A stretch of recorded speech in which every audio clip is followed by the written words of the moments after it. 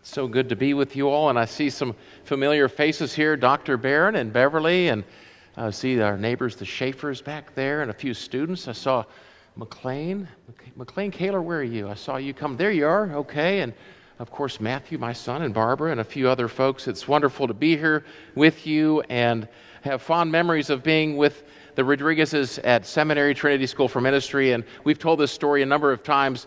When the Barretts left, the Rodriguezes moved into our rent house. I didn't know until many years later that it was known as the Barrett House. And I think after the Rodriguezes graduated and moved on, it was the Rodriguez House. But we have wonderful memories, shared memories there. And as he introduced me, I am the chaplain at St. Edward's School. This is the beginning of my third year. I can't believe it's been that many years. And it's been a great ministry. My wife, Barbara, has started a prayer ministry there known as the PIPS, the Parents in Prayer and Service. And Christine Kaler is involved in that, and a number of other women. And it's been a very important aspect of the ministry there, the prayerful ministry that through which I've seen lots of fruit in the time that I've been at St. Edward's. And really thankful to be here preaching from the pulpit. Last year was a really difficult time at St. Edward's, not just because of COVID, but many of you in the community know that we lost a member of the senior class just before he graduated at the end of the year, a tragic loss. And I want to personally thank Father Gritter and Father Rodriguez for helping me and our school through that time. And we continue to navigate the waters of our time as a school through this difficult time of COVID-19. But thanks be to God, we're open, and there's a viable ministry there. I want to go ahead and open in prayer after that lengthy introduction, so please bow your heads in prayer with me. The Lord be with you. Let us pray. Father God, as it says in the first chapter of the epistle written by James, we can call upon our Lord God and Father for wisdom. And even though I have prepared a sermon today, Father, I pray for your wisdom, the power of your Holy Spirit, not just to be with me, but to be with all of us, and to give us a sense of your loving presence. Help us to stand strong in the knowledge of your love for us and our call to work out our faith in good works rather than to be tossed about by doubts like a sea, a wave of the sea, as it says in this amazing epistle. We ask these things, Father, in the name of the Father, Son, and Holy Spirit. Amen. Great to be with you once again. This is the third of, I believe, 4 preachings on the epistle that James wrote. And my task at hand, provided to me by Father Gritter, was to help us to look at what life looks like once we are saved. And the title of my sermon is Seeking God's Wisdom versus Seeking the Wisdom of the World. And a subtitle is James's Pearls of Wisdom. James's Pearls of Wisdom. James calls us to a vital Christian life. It's a short book, 5 chapters long, and it's a favorite of many people. It is direct, it is decisive, it's clear-cut, it's even hard-hitting, where we perhaps need to be hit hard. James does not mince words. He got the attention of his first century readers as he gets our attention.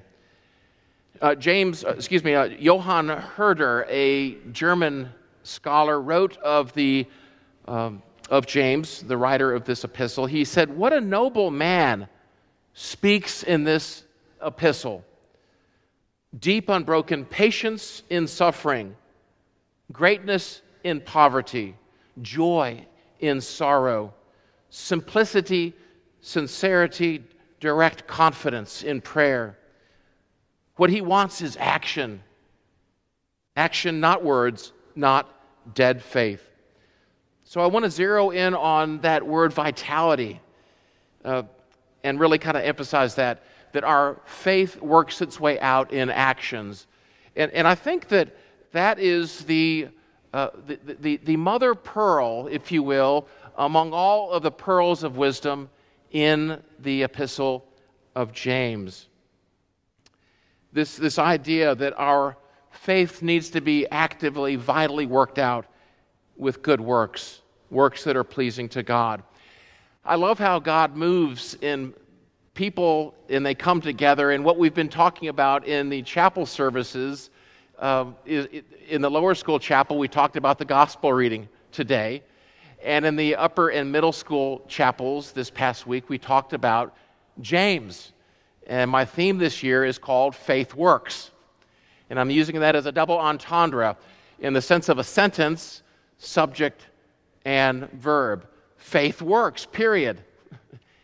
I'm trying to tell the students, this faith thing we're talking about, it's the real deal. You can trust in God, you can believe in God, and it works. Your life is changed and transformed by it. But I also, another meaning of it is two nouns, faith and works. And I brought in a speaker, Cheryl Vidito from Habitat for Humanity. I know some people work with Habitat here in this church. She came in to speak to the upper school students this past Wednesday, and she talked about the importance of living out one's faith. She said, I was a CEO on Wall Street for many years. I decided at one point when I got to the pinnacle of my career, something was missing. And she had a vital faith, but she realized I need to pour into my life more of God's works for what He's done for me. And she found her way to doing philanthropic work, found her way here to work with Habitat for Humanity. And so she spoke into the lives of our kids. This is a little bit of my strategy at St. Edward's, by the way, so listen closely. We worked at Habitat. Our first Habitat build was yesterday morning, so she came in to kind of prop it up and bolster it up and propel it along, and only a certain number of kids had signed up before she spoke, but directly after her sermon, Eli Cleveland came up to me and said, Father Barrett, I'd like to work at Habitat this coming Saturday. And there Eli was after his football game, late into the night, Friday night, got up early, and he was there at the site. Two other boys emailed me later in the evening that day on Wednesday, and they signed up too. And we had a great day yesterday. And I said at the end of it, what do you all think? Do you want to come back next Saturday? We're coming back on Saturday. And they said, yeah. And this is my point. Once we have faith and we act it out, something vital happens. And we want more of it. And they got a taste of that. It was just a few kids. That's my strategy at St. Edward's. Hint, hint. Get this faith thing under your wings, and you will soar with it. You'll never want to go back. And it was a beautiful day yesterday morning. Faith is the assurance of things hoped for and the conviction of things not seen. We walk by faith and not by sight. I'm trying to teach them these wonderful things that we can also hear today. Faith seems so crazy. It's blind faith, right? But there's something we understand deep in our hearts that Jesus has done for us that we carry out in our daily life. That's the mother pearl of the epistle of James, that focus on faith that is lived out in good works. But the other pearl is from our epistle reading, the first reading today. And this is what we are going to really focus on now, focusing on a godly wisdom versus a worldly wisdom. And the opening of the reading in verse 13 says, who is wise and understanding among you? By his good conduct, let him show his works in the meekness of wisdom. And one of the things James is talking about is that the teachers, the leaders in the church, they're wrangling, they're arguing, they're showing bitter ambition and selfish jealousy. I got those reversed, but it all means that they're not seeking out God's wisdom with a spirit of meekness. In the Sunday school class, we had some wonderful answers in there that meekness is strength with a sense of self-control. Temperance, it's not a weakness that, as the world interprets meekness to mean. It's submitting yourself to God and His wisdom as leaders, as we as followers of Christ go through our decision-making process of working together, not as lone rangers, not as beating to the beat of our own drum, but in concert with each other in a way that's fruitful to God and according to His wisdom. It's a bridled and harnessed self-control, one of patience and humility and submissiveness to God's ways and to the mind of Christ. It's different from the wisdom that the world thinks wisdom as. It's just merely thinking knowledge. It's something that goes on in the heart and the mind together in the total Hebraic meaning of the word in conjunction with God's will. James, he knocks us off our high horse of pride when we hear this word, meekness of wisdom. There's no sophistry involved here. But if you have bitter and jealous and selfish ambition in your hearts, don't boast and be false to the truth. He wants our faith to be consistent with our way of living, our conduct, the way we conduct ourselves. Do we always get it wrong? We don't. But this is all the more reason we need to be looking into God's pearls of wisdom in books like James, the epistle that James wrote. Infighting, going for one's own gain, backbiting, James says are not signs of God's wisdom. This is not the wisdom that comes from above, but it is earthly, it's unspiritual, it's demonic. And in some of the translations, unspiritual is translated into sensuous, our lusts, our own pleasures. It gets into the Greek there relates to the word hedonism. And again, James is hitting really hard here. He's telling them, you've been saved, why are you acting this way? And I think this is the importance of why churches, bodies that submit themselves to Jesus Christ need to be very clear about how they choose their leaders. Not just priests, but vestries and members of committees. To choose folks who are not just true in their faith, but who are discerning and prayerful of God's wisdom. To make sure that as they make important decisions, it's done in a uniform way, a unanimous way, and is from God. So here we go. Verse 17, the wisdom from above is pure, first of all. Then it's peaceable, it's gentle, it's open to reason, full of mercy, good fruits, impartial, doesn't show favoritism between rich and poor, as it says earlier in the epistle of James. It's sincere. It's practical. It's unifying. It brings peace. Some commentators have said that this passage, even though Jesus is not mentioned a lot in this book of conduct, this book of wisdom, some commentators argue, and I think effectively and rightly so, that we see Christ embodied, incarnated in the wisdom of God coming down from heaven. And that was demonstrated in the beautiful gospel reading we heard today. A harvest is sown in peace by those who make peace.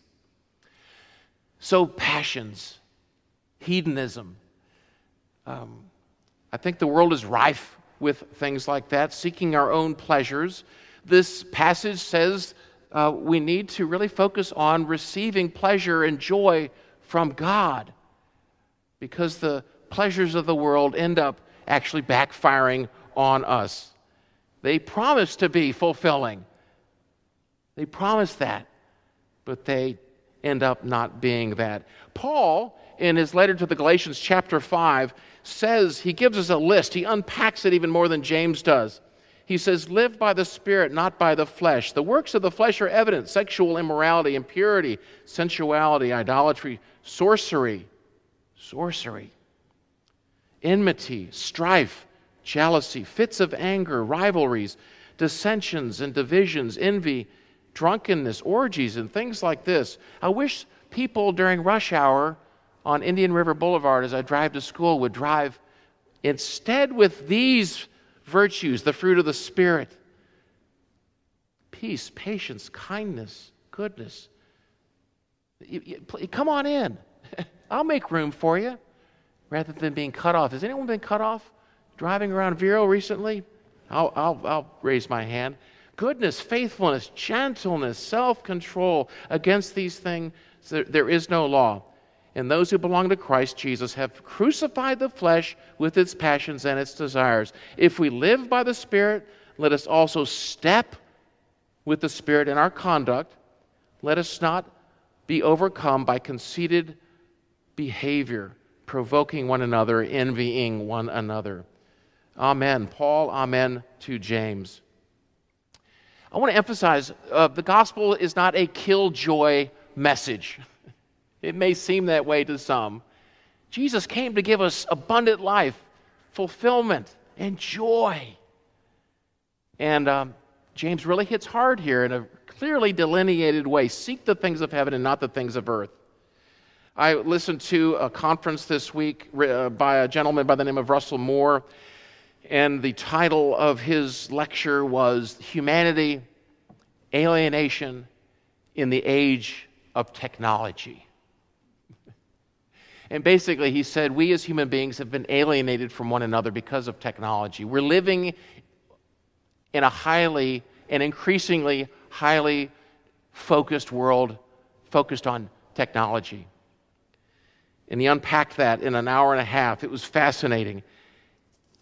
He exhorted us to go back to the teachings of the church, to really abide by the teachings of the church, and to be savvy to those things of the world that are coming through to us in technology, in social media, things that, oh, thank you.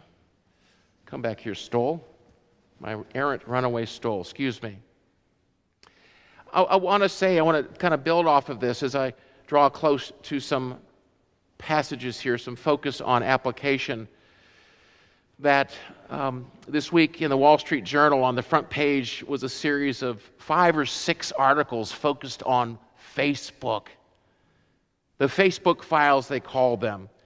Front page, main article. One of them, Facebook, it tried to make a platform healthier. It got angrier instead.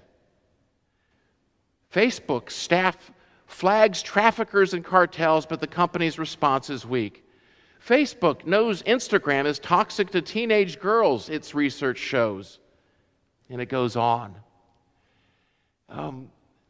The world is confusing. There's a lot of world in these articles that I just mentioned. I'm just mentioning the titles to you.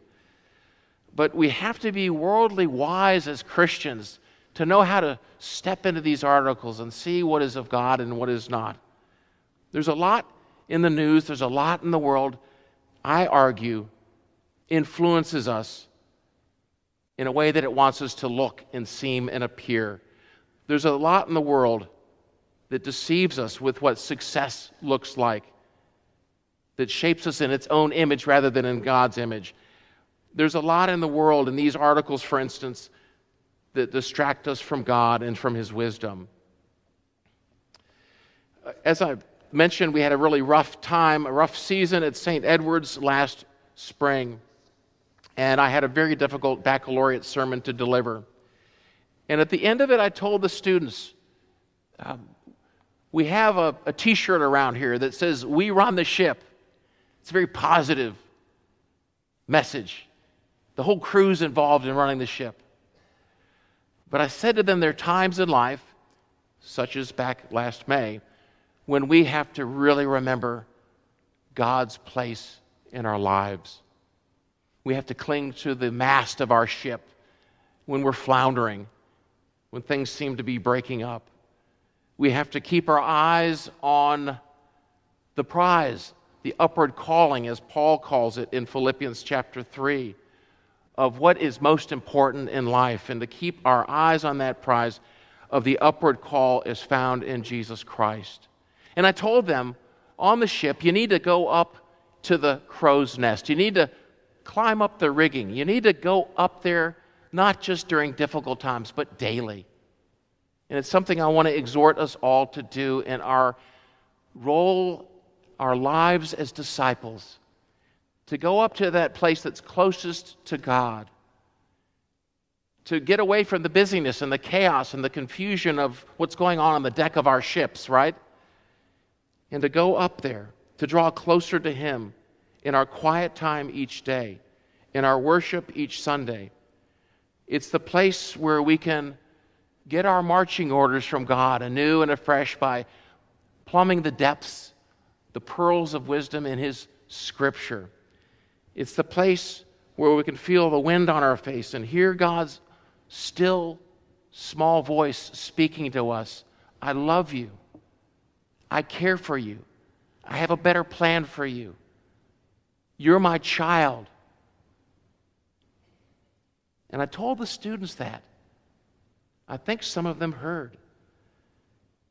It takes solitude. It takes being in a body of believers. It takes being in the Spirit of God, examining with the Spirit in us how we need to redirect ourselves, how we need to continue to know God's love and joy for us, and to hear His consoling voice, His strengthening voice. As a way of finishing, I'd like to point out that God is our treasure. The earth promises lots of treasure for us, but God is our treasure as found in Jesus Christ. And I hope that you can today, at this moment, hear Him calling you, that you may know His unfathomable love for you, reaching down into your soul, that you can in turn call upon Him in your moments of deciding, seeking His wisdom, His will in His kingdom. Matthew chapter 13 says, Jesus said these words, "Again, the kingdom of heaven is like a merchant seeking beautiful pearls, who when he found one pearl of great price, he went and sold all that he had and bought it." And this is the cost of discipleship, as Dietrich Bonhoeffer said. It's worth that much. Let's bow our heads in prayer. Father, help us to go up to the crow's nest daily and to seek your wisdom in our big decisions and in our small decisions. Father, we are taught in the Bible to live in the world but not to be of the world. Help us to know that our treasure is in you. And when we come down from the crow's nest into the confusion and the challenging life on the deck of our ships, help us always to remember where our true treasure lies and to share that with others. And as it says in the famous hymn, "Be thou our vision, O Lord of our heart, naught be all else to us save that thou art our best thought, by day or by night, waking or sleeping, thy presence our light. Be thou our wisdom, and thou our true word." In the name of the Father, Son, and Holy Spirit, and everybody said, Amen. Thank you for tuning in to our Trinity Episcopal Church podcast. To find out more about the work God is doing through Trinity, visit us online at trinityvero.org and follow us on Facebook.